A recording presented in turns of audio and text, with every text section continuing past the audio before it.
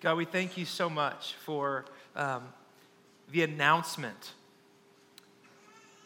that Christ the King has been born, the announcement that Christ the King is coming, and the announcement that is echoing throughout all the earth to believe in and trust in Jesus. And so, God, we just say yes to the invitation to know you, yes to the invitation to walk with you, yes to the invitation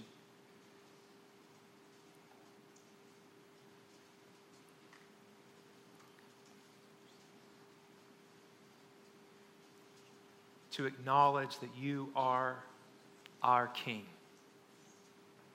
And Lord, as we vastly approach the end of this Advent season, and as we've entered into the longing that reverberates throughout all creation for Christ to come and to definitively and once and for all make all things new, may we as your church participate more and more each day in seeing your kingdom become a reality all around us as we walk with you and as we seek you first. We pray this in Jesus' matchless name. Amen. Well, the text I want us to look at this morning, my name is Chad. I'm the pastor here. If you're new with us, thank you for being here. And the text I want us to look at is a very famous passage. It's in Isaiah chapter 7. It's why we have this beautiful graphic God with us. Say that with me. God with us. God with us. And I want to unpack the passage just very briefly, and then I want us to consider what does it mean that God is with us? I want us to consider what might it look like if God is with us? What might it sound like? What might our relationships be like if God with us is, I would argue, sort of the whole point of all of Scripture, then how do I know it's a tangible reality in my life? And how can I participate and understand and experience it in a greater measure? Amen.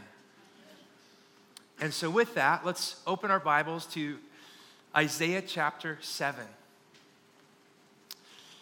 And just very, very, very briefly, I don't want to spend a ton of time here because you can read it for yourself. In 2 Kings, hold your thumb there in Isaiah 7, in 2 Kings 16, we see the story. Ahaz is the king of Judah, the southern kingdom. Remember, the nation of Israel split. Israel to the north, Judah to the south. Both had their own kings.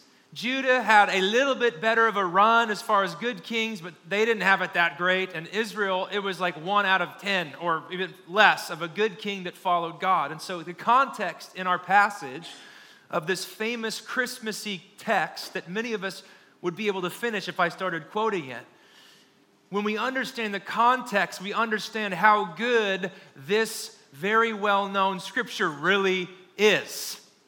How many know that we have seen nothing yet of what God wants to reveal to us in Christ by His Spirit if we'll continue to pursue Him and learn and lean into what He's done and what He wants to do? The context of our passage is that Ahaz, king of Judah, he knows that the superpower of his day, namely the Assyrians, are mowing over the surrounding nations. King Ahaz knows this is not looking so good. This guy is increasing in power. And not only is he being pursued, or is he aware of the superpower of his day, now he's got Israel, the northern kingdom, and its king, and modern-day Syria, its king, have formed an alliance. They're marching up to Jerusalem to say, hey, dude, join us in the fight against Assyria. And if you don't join us, we're going to remove you, which is a nice way to say slaughter you. And we're going to place our little puppet king so that we might have hope to stand up against the superpower of our day, the mighty Assyrians. The Scripture calls them a razor in God's hand. Sure. That's the context of this famous. So we got to understand that Ahaz, his options aren't looking that good. Has anyone been there when the options don't look that good? Come on, y'all. And when I would contend, this God with us, it is always going to be tested, our faith. And the God with us revelation that the Lord Jesus wants us to walk in will be on the heels of great adversity, trials, temptations, when we discover, man, he really is or he isn't with us. And Ahaz had a choice.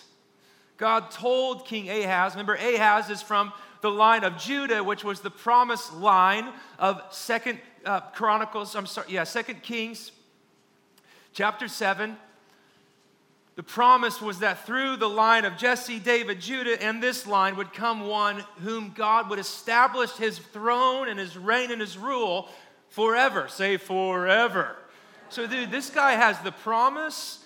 He's surrounded. His options feel limited. He has to scramble because now he's got two more kings trying to take him out, and he's not going to agree with them. And then obviously Assyria. And the prophet, listen, this is so profound and why it's so necessary today. We're in very similar days, by the way, as the text we're going to finally read here in 2 minutes. It's in moments like that when it seems like all hell is breaking loose. Anyone been there? Many of you have been there. When you get the phone call, when you don't get the raise, when you just fill in the blank, when you feel surrounded and the only way forward is up, you're going to have a choice in that moment, like King Ahaz. And it's in this moment, pregnant with possibility for God to show up and to get all the glory and credit, or pregnant with Ahaz relying upon himself and misplacing his trust, and well, we know how that usually ends. And it's in this moment that God sends a prophet. It's in the moment when all of the perspectives of man and of the earth seem bleak and hopeless, and God is faithful to send a messenger and say, dude, look to Yahweh. He is your mighty warrior who can save and deliver. You don't understand that in my kingdom, there's always another option that's going to involve me, but you've got to trust me instead of your circumstances.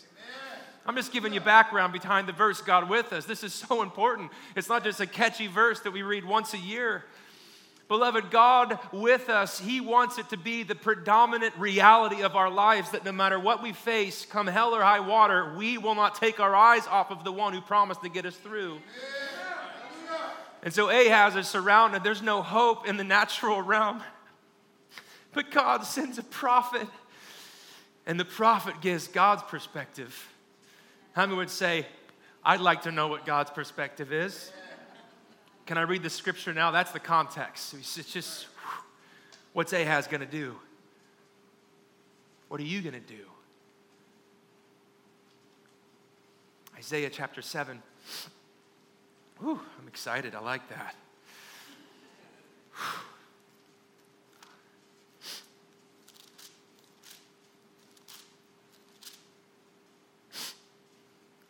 Verse 6, I'll start there. This is again the kings of Syria and the king of Israel saying, let us invade Judah.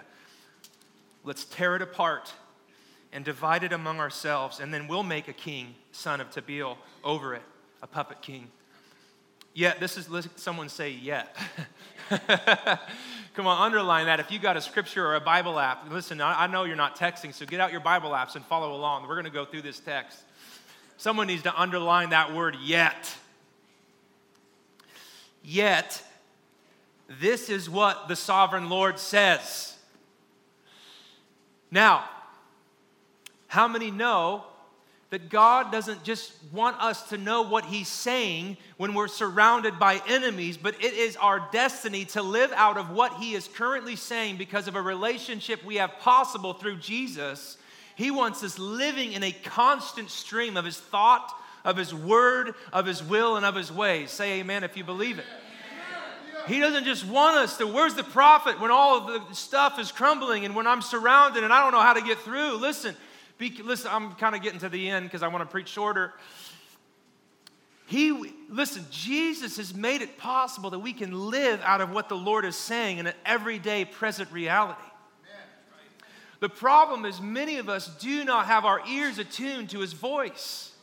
We're listening to other frequencies. We're listening to other words. We're listening about the scripts and the narratives that the news and the media try to get us to buy into. And if we're not careful, we're called to be an influence on culture, but the reality out there can begin to influence us on the inside. And how many know if that starts happening, it's a slippery slope to despair, darkness, and desolation.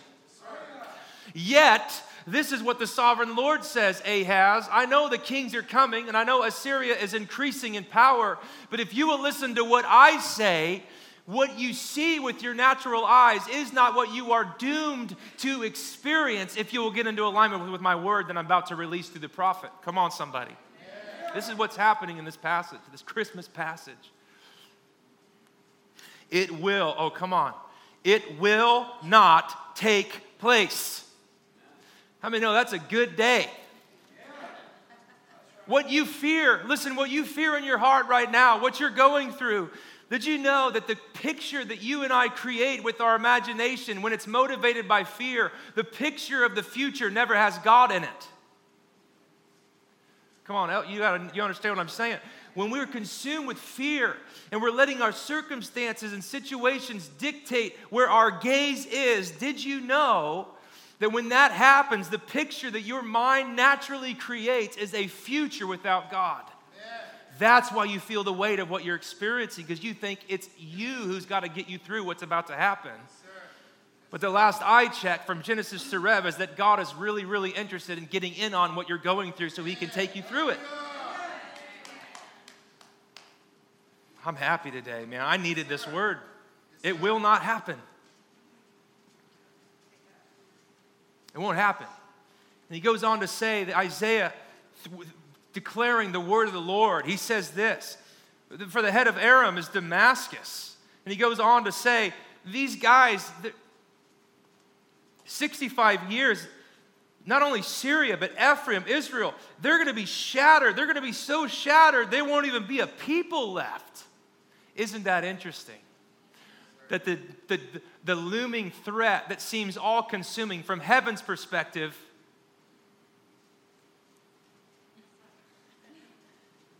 they're not even going to exist, Ahaz, but you still got to make a choice. Look at this. The head of Ephraim is Samaria. The head of Samaria is only Remalah's son. And here's the verse, people. If you do not stand firm in your faith, you will not stand at all. Oh, man. Are you starting to get the weight? We're going to get to the Christmas verse in a second. But listen, if we don't understand how good the good news of God being with us really is, we will not tap into its reality and potential for our life. Ahaz, if you don't stand in faith, dude, if you press through and if you won't let your circumstances dictate where you're placing your hope and your trust, buddy, they're nothing. It won't happen. Goes on to say, again, the Lord, aren't you thankful that sometimes when it says yet and then it says again, aren't you glad God keeps speaking to us even when we're not listening? Thank you, Sven, wherever you're at shouting. You're helping me, bro. There you are. I love it. I need help this morning. So we just got a yet, and now we got an again. Now turn to someone next to you and say, I'm thankful for the yet and the again when I don't get it the first time. Come on, that's his mercy, people. He could just speak and leave, but he has been faithful to speak from Genesis to Rev, and he's still speaking, Hebrews 12, 28 through the rest. He's still speaking from heaven on his throne. He's speaking, and this is why the gospel writers say over and over and over, those who have ears, let them hear what the Spirit's saying. Those who have ears, who are attuned, and who are willing to stand in faith no matter the trial or the tribulation, so that they have a front row seat to see the inbreaking deliverance of God. Yet and again, I'm thankful. Chad Bohai is thankful for the yet and the again. I don't know about you. Ask the Lord your God. This is what God is telling Ahaz through the prophet. Ask the Lord your God for a sign, whether in the deepest depths or in the highest heights. So in other words, he's giving Ahaz an opportunity to test the word of the Lord. Ask, dude, I don't care how high the test is or how low you think it is. I'm giving you an opportunity to prove my faithfulness if you'll take me up on it. Come on, that will preach. Did you know that God right now is extending an invitation to the world, to us at Cornerstone Church? Will you give me an opportunity, says the Lord, to prove myself faithful and true? Or will you short circuit the operation and begin to look inward and look outward peripherally instead of looking to me and letting me be your provision, source, and strength? That's what's happening in this passage. Ahaz telling him, dude, you can ask the Lord for a sign. He'll give you a sign. He'll give you a sign that what I'm saying isn't just hot smoke. And how many know some people can blow hot smoke, but when it's the word of the Lord, man, it's not hot smoke. It's hot fire that will consume the enemies of God. That's fun. What happens? Let's see what happens. Verse 12.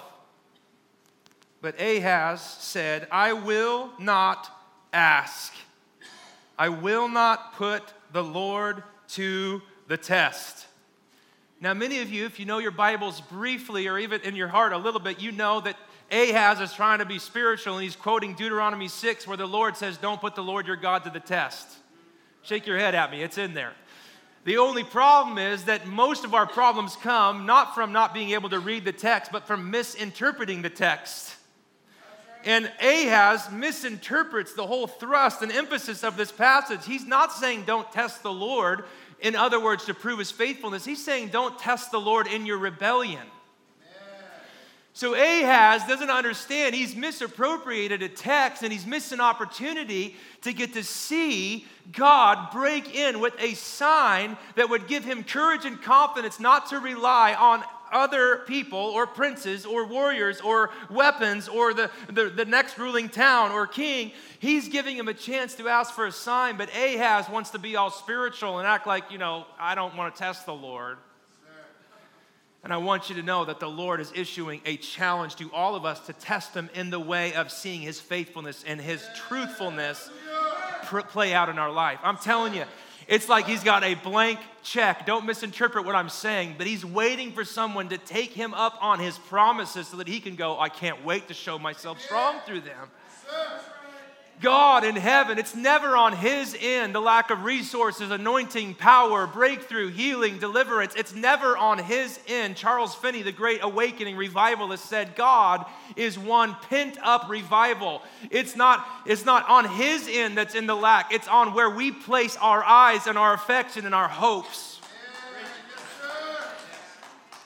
And he's saying, I'm not going to test him. And listen, I'm telling you what, that is a test the Lord is thankful to have to go through when we put him in that kind of situation. And I'm telling you, every almost revival in history where there's been awakening at an entire cultural city level happened when a handful of people said, Lord, you said it in your word, and we're not moving until you do it.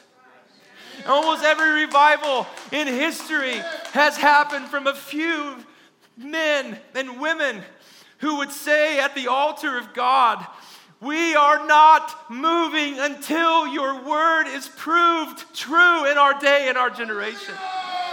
And I'm telling you, the Lord longs to be tested in that way. And I'm convinced that maybe he's so unaccustomed to it because we are so like Ahaz, quick to reach for the easy and what we can see in the natural, instead of pressing through and contending and clinging to the promise of the eternal, invisible God who wants to make himself visible in our lives. I'm just convinced of it. The Lord longs to be tested in that way. Will they believe me? Will they allow my word not just to be something that gets stuck in here, but that influences their chooser muscle, the place of their affection and their longing? Will they allow it to not only inform their brains and they can learn more, but could they experience more of my goodness if they begin to connect head, heart, and hands, that they've been to operate and live out of what I've said and what I've promised? And last I checked, Hebrews 6 tells me that it's impossible for God to lie, and that in Christ Jesus, 2 Corinthians 1, 20-22, every promise in Christ is yes and amen to the glory of God. Now, I don't know about you, but on any given day of the week, every promise being yes and amen is a good day. Ahaz says, I won't do it. I won't test him. And again, you have to understand a little bit of the background in 2 Kings 16 where it talks about this story. The reason why he doesn't want to really test is because he's already made up his mind. He's already called for the king of Assyria, which will be the superpower that will end up wiping him out. He's already called and asked for help from the enemy because the friend of my enemy, or the enemy, help me out, someone. The enemy of my enemy is my friend. So Ahaz, I won't test the Lord, but the Lord sees right through the junk. And aren't you glad for that? Ahaz already made up his choice. He already called for help from the superpower of his day to help him with his little fight. And I want you to know, when you start making compromises in the little fights, you have no thing or place to stand when the big stuff comes. These little kings, Isaiah tells them, they're just little smoldering wicks, like two-ended sticks that are they don't even have a fire anymore. They're just embers. And in the presence of Yahweh, they're nothing. And Ahaz, I won't test the Lord, but God knows, dude, you've already made up your choice. I've been extending mercy and grace to you. Dude, Ahaz is so bent toward self and toward Assyria. If you read 2 Kings, I don't have time this morning, but he changes, listen, to accommodate. This is what happens, and many of you think, man, oh, poor Ahaz, but we'll see how it applies to us. Amen. Ahaz is so devoted of finding an easy way out from his immediate adversity and troubles. He changes the furniture, the arrangement, the length. He changes the furniture of the house of the Lord to accommodate the pagan king. Now, you tell me how low you got to go. He changes the altar dimensions. He tells Uriah the priest to go check out how the king of Assyria worships, and he comes home and he takes the treasures and the goblets and the utensils and the tools that were devoted to God and for the holiness of the radiance of his glory and for the priest to minister. Ahaz is so unconvinced that God can be trusted, he takes that which is to be sanctified and set apart for God alone, and he plays right into the hand of the king of Assyria. And listen, you say, Chatty, I would never do that, but how many of you know that whatever you're looking to that transcends or trumps trusting God, that's the same thing Ahaz did. The accommodation of your heart and your life and my life, instead of trusting the word of the Lord, whatever I look to that is apart from him is the same as rearranging the furniture of the holy place, i.e. you and me.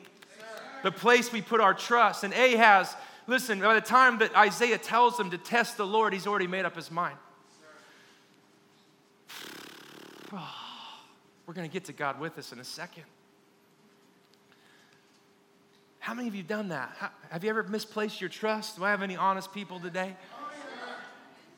Have you ever thought that the solution to what you were facing was something that you could conjure up or manufacture by effort or by ability or by resources instead of trusting God and his ways? The Lord is saying to Ahaz, and the Lord Jesus is saying to us, I'm waiting for some people to really test me because I cannot wait to prove myself true and faithful. The king of Judah. Here's the word of the Lord. When we make accommodation, we lose our ability to be an effective, redeeming force in the culture. When we accommodate and we allow these little these aren't even little compromises in Ahaz's case, but when you and I, we trust in God, but we also trust in fill in the blank. I'm here to tell you, God is faithful enough to be our sole source and provider. Amen. Yes, sir. He's faithful. Verse 13, let's get through this. Then Isaiah said, of Isaiah chapter 7, hear now, you house of David. Is it not enough to try the patience of humans? Will you try the patience of my God also? Wow.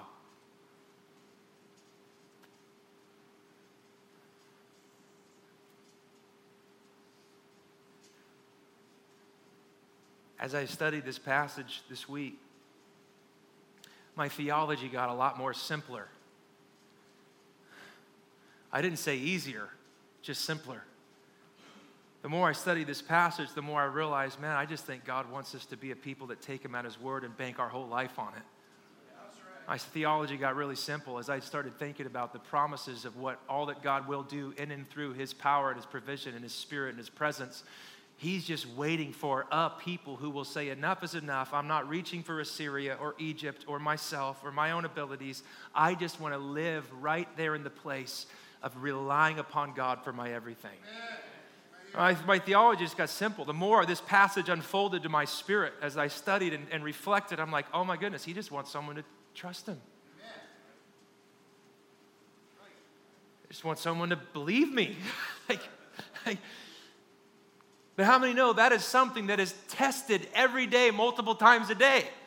And that's why it's so radical.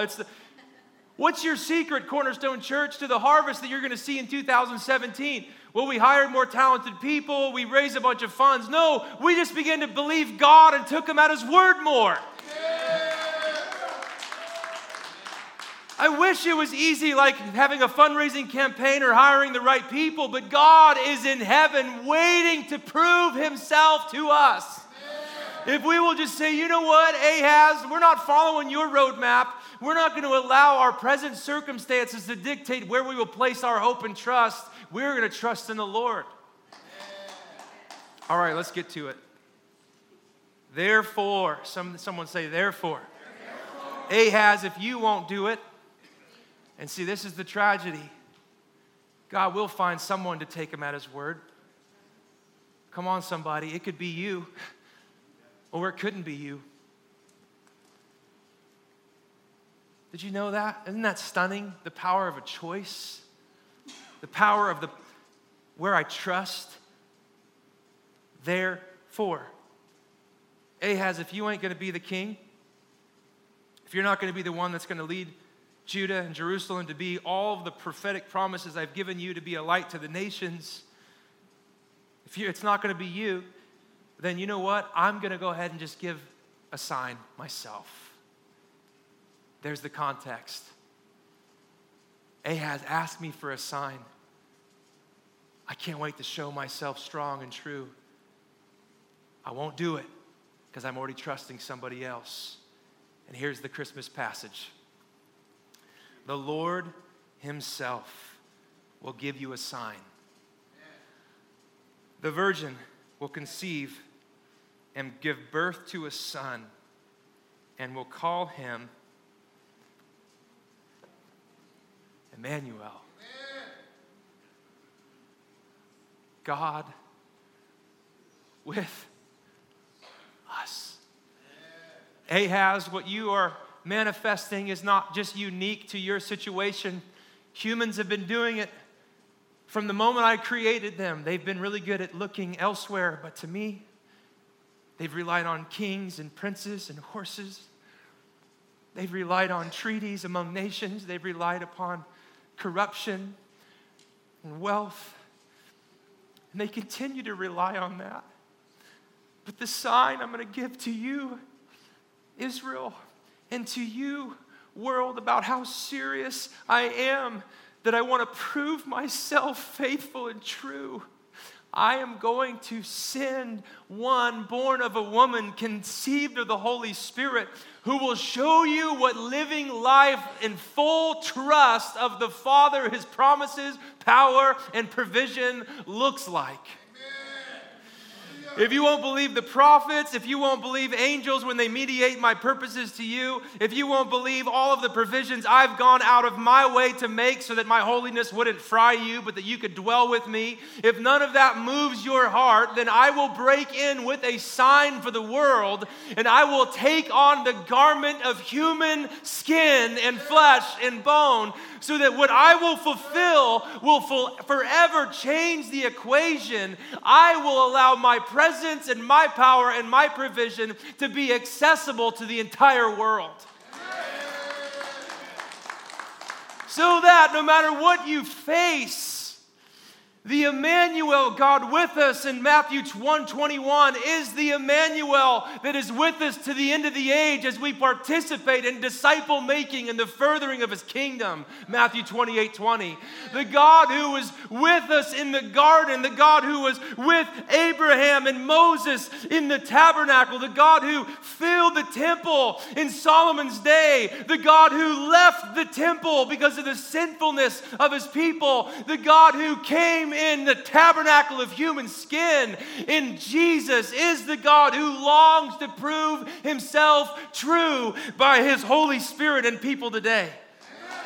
God with us. It is the agenda of God from beginning, listen, how do I know, to the end? Because in the end, there will be no temple. It'll just be unmediated beauty and glory and presence of God radiating and illuminating all of the new creation. From the beginning, beloved, his vision of human flourishing has been me right in the midst of them. So it doesn't matter if it's Assyria or Syria or Israel. It doesn't matter what you're facing today.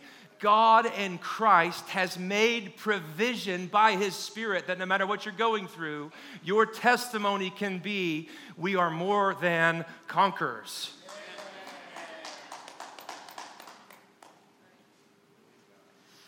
God with us. I love that stuff. God with us.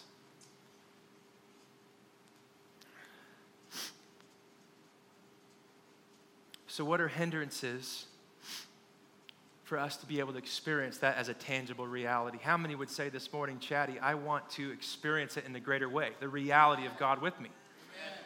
I mean, I know y'all, your hands went up in your heart because everyone wants to know, is God good? Can I trust him? And is he with me? Everyone does. At some capacity are questioning those three things. Is he good? Is he trustworthy? And is he with me? All of us, every human, they're answering those questions on any given day, any given choice, those three.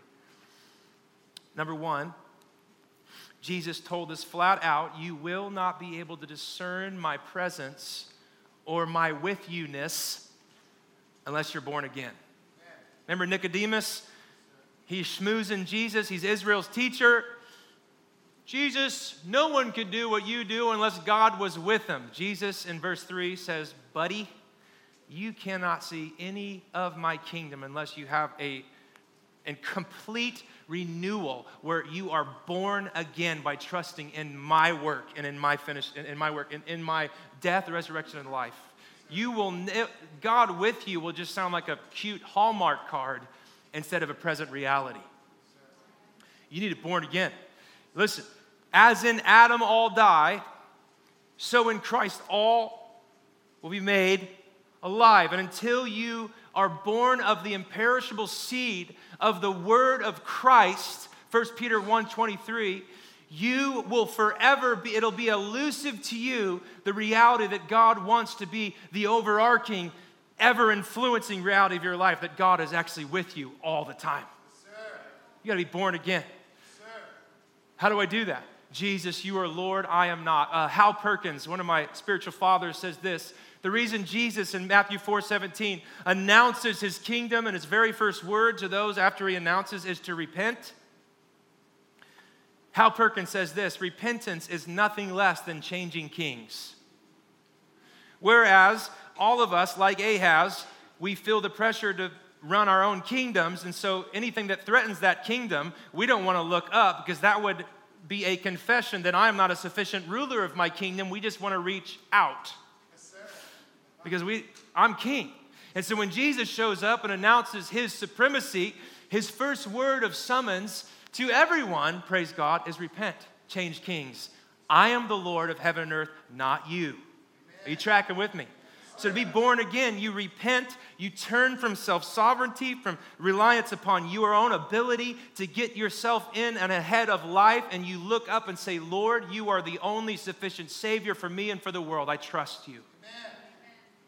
How else do we grow in our awareness that God is with us? Number two, I think part of the obstacle that most of us have to overcome on a daily basis is that we are more impressed and inundated with that which we can see with our natural eye instead of looking into that which is eternal and unseen. Does that make sense? Let me say it again. The Apostle Paul says, that which is seen is temporary, even though the enemy breathes so heavily on it, we think it's all there is. But that which is unseen, my realm, that you need my spirit and my mind to discern and to actively participate in, that realm is the eternal realm that'll have no shelf life and no end. And so number one, many of us don't experience God with us because many are still bound in sin and darkness and not born again. But once you're born again, well, God was present for a little bit, but then I kind of went on my way. And I'm here to tell you, Dallas Willard, the great philosopher who died, professor at USC, an amazing author, he says this. He says, you won't accidentally start becoming more aware of God. You're going to have to seek him with all your heart. It's just a matter of fact. It's not legalism. I'm not being a meanie, but I'm telling you, the way we increase, and all of us almost raised our hand, I want to grow in awareness that God's with me. The way you do it is you begin to seek him with all your heart, soul, mind, and strength. You begin to fix your thoughts, Colossians 3, 1-4, on Christ, who is your life. You begin to fix your eyes, not on what is seen, but what is unseen. You begin to listen to his voice, John 10, and not just listen, you obey it, James 1, 21-2, so that you increase in insight and your life begins to take the shape of that which Jesus made available through and by his Spirit for all of us to participate in. How do I become more aware of his presence? Well, I don't know how you become more aware of his presence than by devoting more time to be in his presence. The bummer is that God is issuing this command to be proved trustworthy and true, but not only are we not taking him up at that central place of trust, but then once we've trusted, then we kind of veer and we don't understand. No, you don't understand my destiny and identity. If this thing is headed toward no temple, but unmediated presence and beauty and glory of God in the New Jerusalem, don't you think you should be increasing all the way until I split the sky and make it new? I hope that made sense. What I'm trying to say is that he wants us in our walk with him to increase in closeness, in friendship, in familiarity with his voice and his heart. In other words, the good old days, if you're a Christian, are not behind you. He wants you to increase in knowledge and insight and fruitfulness and faith. And he wants to continue to prove himself true so that Psalm 145 is true of you, that one generation will declare his glory to the next generation. The psalmist says, I forget, it's in the 70s, so forgive me and I'll look it up later. Even when I'm old and gray, I will testify of the goodness of the Lord. Born again, spirit, sensors, spending time in his presence. Did you know that God constantly wants to wash us with the water of his word, Ephesians 5:25-9. He wants to wash us and to keep our consciences clear, where we lean into the way that Jesus has made for us to walk in, i.e. his presence, his power. And he tells us this. Listen, I love this. Oh, we're doing so good. We're almost done. Perfect time. This makes me really happy. I was thinking about this.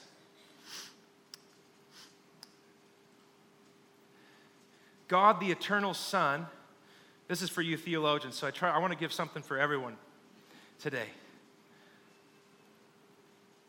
There had to have been some sort of dialogue that took place between God and Son, because did you know that Jesus, when he took on skin, he became man? Say that with me, became man. So he wasn't man before. Are you tracking with me? So I have to imagine that this eternal past conversation between God the Father and God the Son went something like this. God the Father speaking to the Son, "Are you sure you're up for it?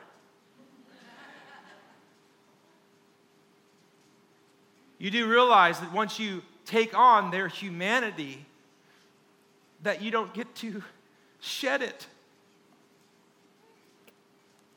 That when you experience the depth of what they feel and experience, that when you go through, son, what you're about to go through, and then when we get through the other side, you don't just get to shed your humanity and just go back to God as spirit, but that you are going to forever experience the rest of eternity as a God and fully man. This is going to, you understand, son, that this is why me sending you is the most profound act of love in the history, is because God is willing to go low to our level and place, and once he becomes sin on our behalf, because we never could fulfill what the law demanded in perfection and holiness, he's saying, son, you understand that once you do all that you do, you are still going to bear the marks. That's why when Revelation writes about Jesus, it's always the Lamb that was slain. And God the Son says, I think it's worth it.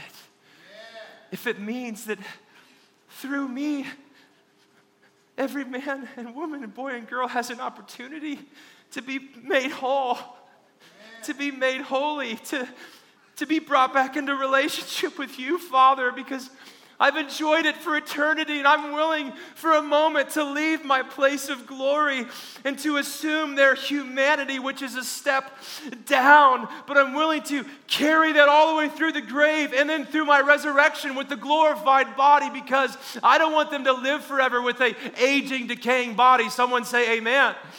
And so God the Son in every way has made a way for us to walk and live and have our being in God himself the whole way down. So why did I share all of that? Well, I don't think there's a faster way for us to become more aware of the presence of God than to fix our thoughts on Jesus.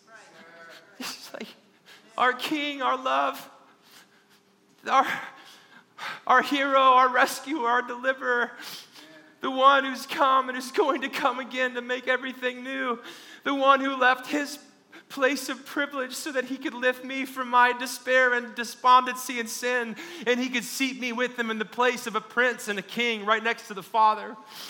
I don't know any other way to renew my mind and to become more aware of God's intention for me and for his world than when Jesus becomes my everything. And beloved, he wants to and he can be today for you. There's a reason why John, of course, the beloved disciple, is obsessed with showing us throughout his entire book that Jesus wants to be your everything. The living bread, the living water, the resurrection and the life, the light of the world, the vine through which you can never stop increasing in fruitfulness, the door, the gate, the good shepherd. John goes out of his way that in every turn, Jesus is the one that you really need, and he is sufficient to supply all that you would ever long for in 7 ways. God with us. Lastly, point number 4, and then we're done. How else can we increase and grow in our awareness that God is with us? Well,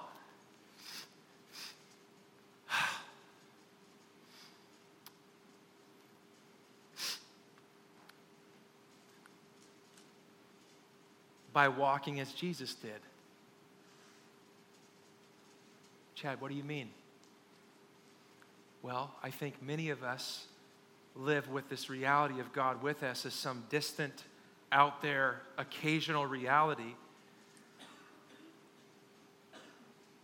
because we're not taking that next step of obedience that we know we're to take.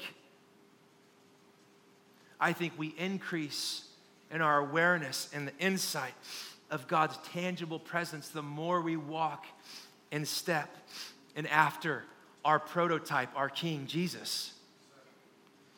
And this is why Jesus, when John the Baptist was about to be beheaded, and before he died, he wanted to make sure that he didn't bank his hopes on the wrong guy.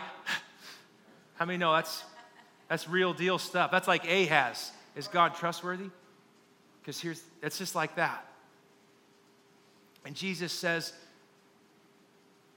go back and tell them this 20-point sermon to prove that I'm the Messiah.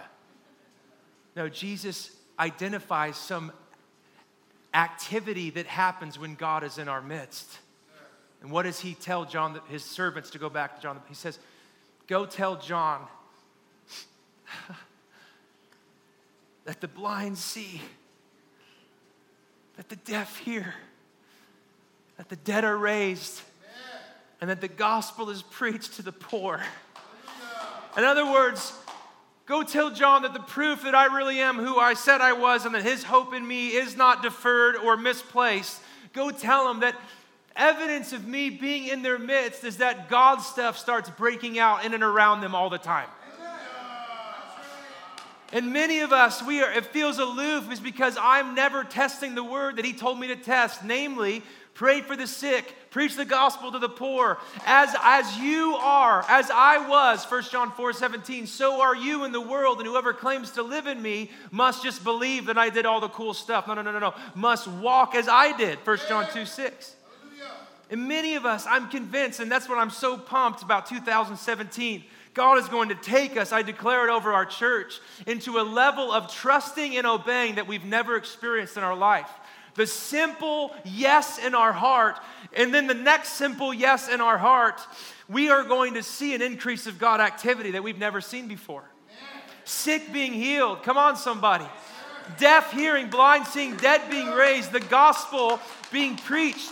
And then even though this room is almost completely empty of millennials, those that are 20s and their teens, I'm declaring that we are going to see a harvest in the next generation. We're going to see it. And this is why Jesus says, when you go out, he gave them a little trial run in Matthew 10, just do what I've been doing in front of your eyes. Heal the sick, raise the dead, preach the gospel.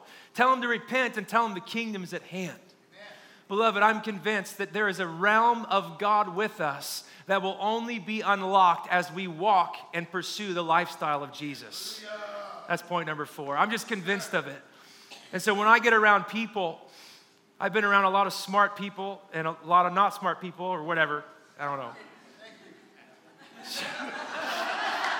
Shut up. I wasn't referring to anyone in this room, Samuel.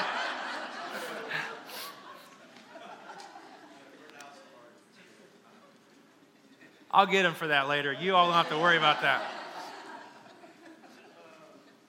But you know the people that move me more than anything, it's not the smartest in the room or the most gifted. It's those who have a lot of miles under the tread of obedience. I don't need the most articulate. God doesn't need the most articulate. I don't need the strongest or the most gifted or anointed or powerful. But show me someone who just is brainwashed enough that if God said it, they can bank on it, believe it, and live in light of it. Man, I'll hang out with that. Those people draw me to a place in God of repentance because I want to be like them, and of longing and anticipation because if they could, man, maybe I could too. Beloved, I'm just declaring, and I don't know about you, but 2017 is going to be a year that we've never dreamed possible as we simply take the next step of obedience and faith. Amen.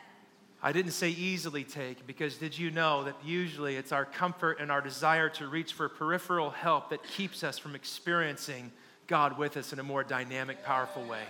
Yes, sir. But like Ahaz, there is a yet and an again, and frankly, the king is still speaking from his throne, summoning us to take him up on his word. Am I enough for you? Can I show myself off in and through your trust and faith? Because I want to, and I will. Father, I just thank you that you've invited, you in Christ have made God with us a reality that can be the reality that influences every other part of our life, our relationships. Father, we know that it doesn't just come naturally or accidentally, but that you, Jesus, at the same time say, come to me. You also say, seek me with all your heart. Seek first my kingdom and my righteousness. And so, Father, I pray that our church, that we would seek you, that Emmanuel, the sign that you have given the world, that articulates your devotion to us and to your world and its renewal and revival and reconciliation. God, would we say yes to the invitation? Father, I pray for my family here today, that whatever the next yes is, that Lord, by your Spirit and power, we would do it. Just say yes. We would lean in to your promises. Yahweh, God saves. Jesus, your name means the Lord saves. The Lord saves by how? Emmanuel, by being with us. And we thank you that by your Spirit, you are present right now, all up and through this room in the lives of those represented.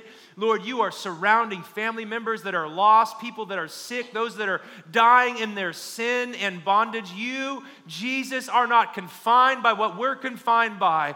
So, Lord, let us become a people who attune our hearts to you and begin to see your presence, your agenda, your will blossom all around us, Lord Jesus, as we seek you first. Lord, we love you. And as we close, I just want to share this verse. Just receive this. Put your hands out like you're receiving a gift. Therefore, I tell you, do not worry about your life, what you will eat or drink, or about your body, what you will wear. Is not life more important than food? Look at the birds of the air. They do not sow or reap or stow away in barns, and yet your heavenly Father feeds them. Are you not much more valuable than they? Who of you by worrying can add a single hour to your life? And why do you worry about clothes? See how the lilies of the field grow. They do not labor or spin. And yet I tell you that Solomon, even in all of his splendor, was not dressed like one of these, which is here today and tomorrow is thrown into the fire. Therefore, do not worry, saying, what shall we eat? Or what shall we drink? Or what shall we wear? For the pagans run after all of these things. But your heavenly Father knows that you need them. But seek first his kingdom and his righteousness, and all of these things will be given to you as well. Therefore, I tell you, do not worry about tomorrow, for tomorrow will worry about itself. Each day has enough trouble of its own. Father, that word that Jesus spoke, may it influence every part of our life, that we would be able to trust that you're with us and that you're enough. Lord, we bless you. We trust you in Jesus' mighty name. Amen.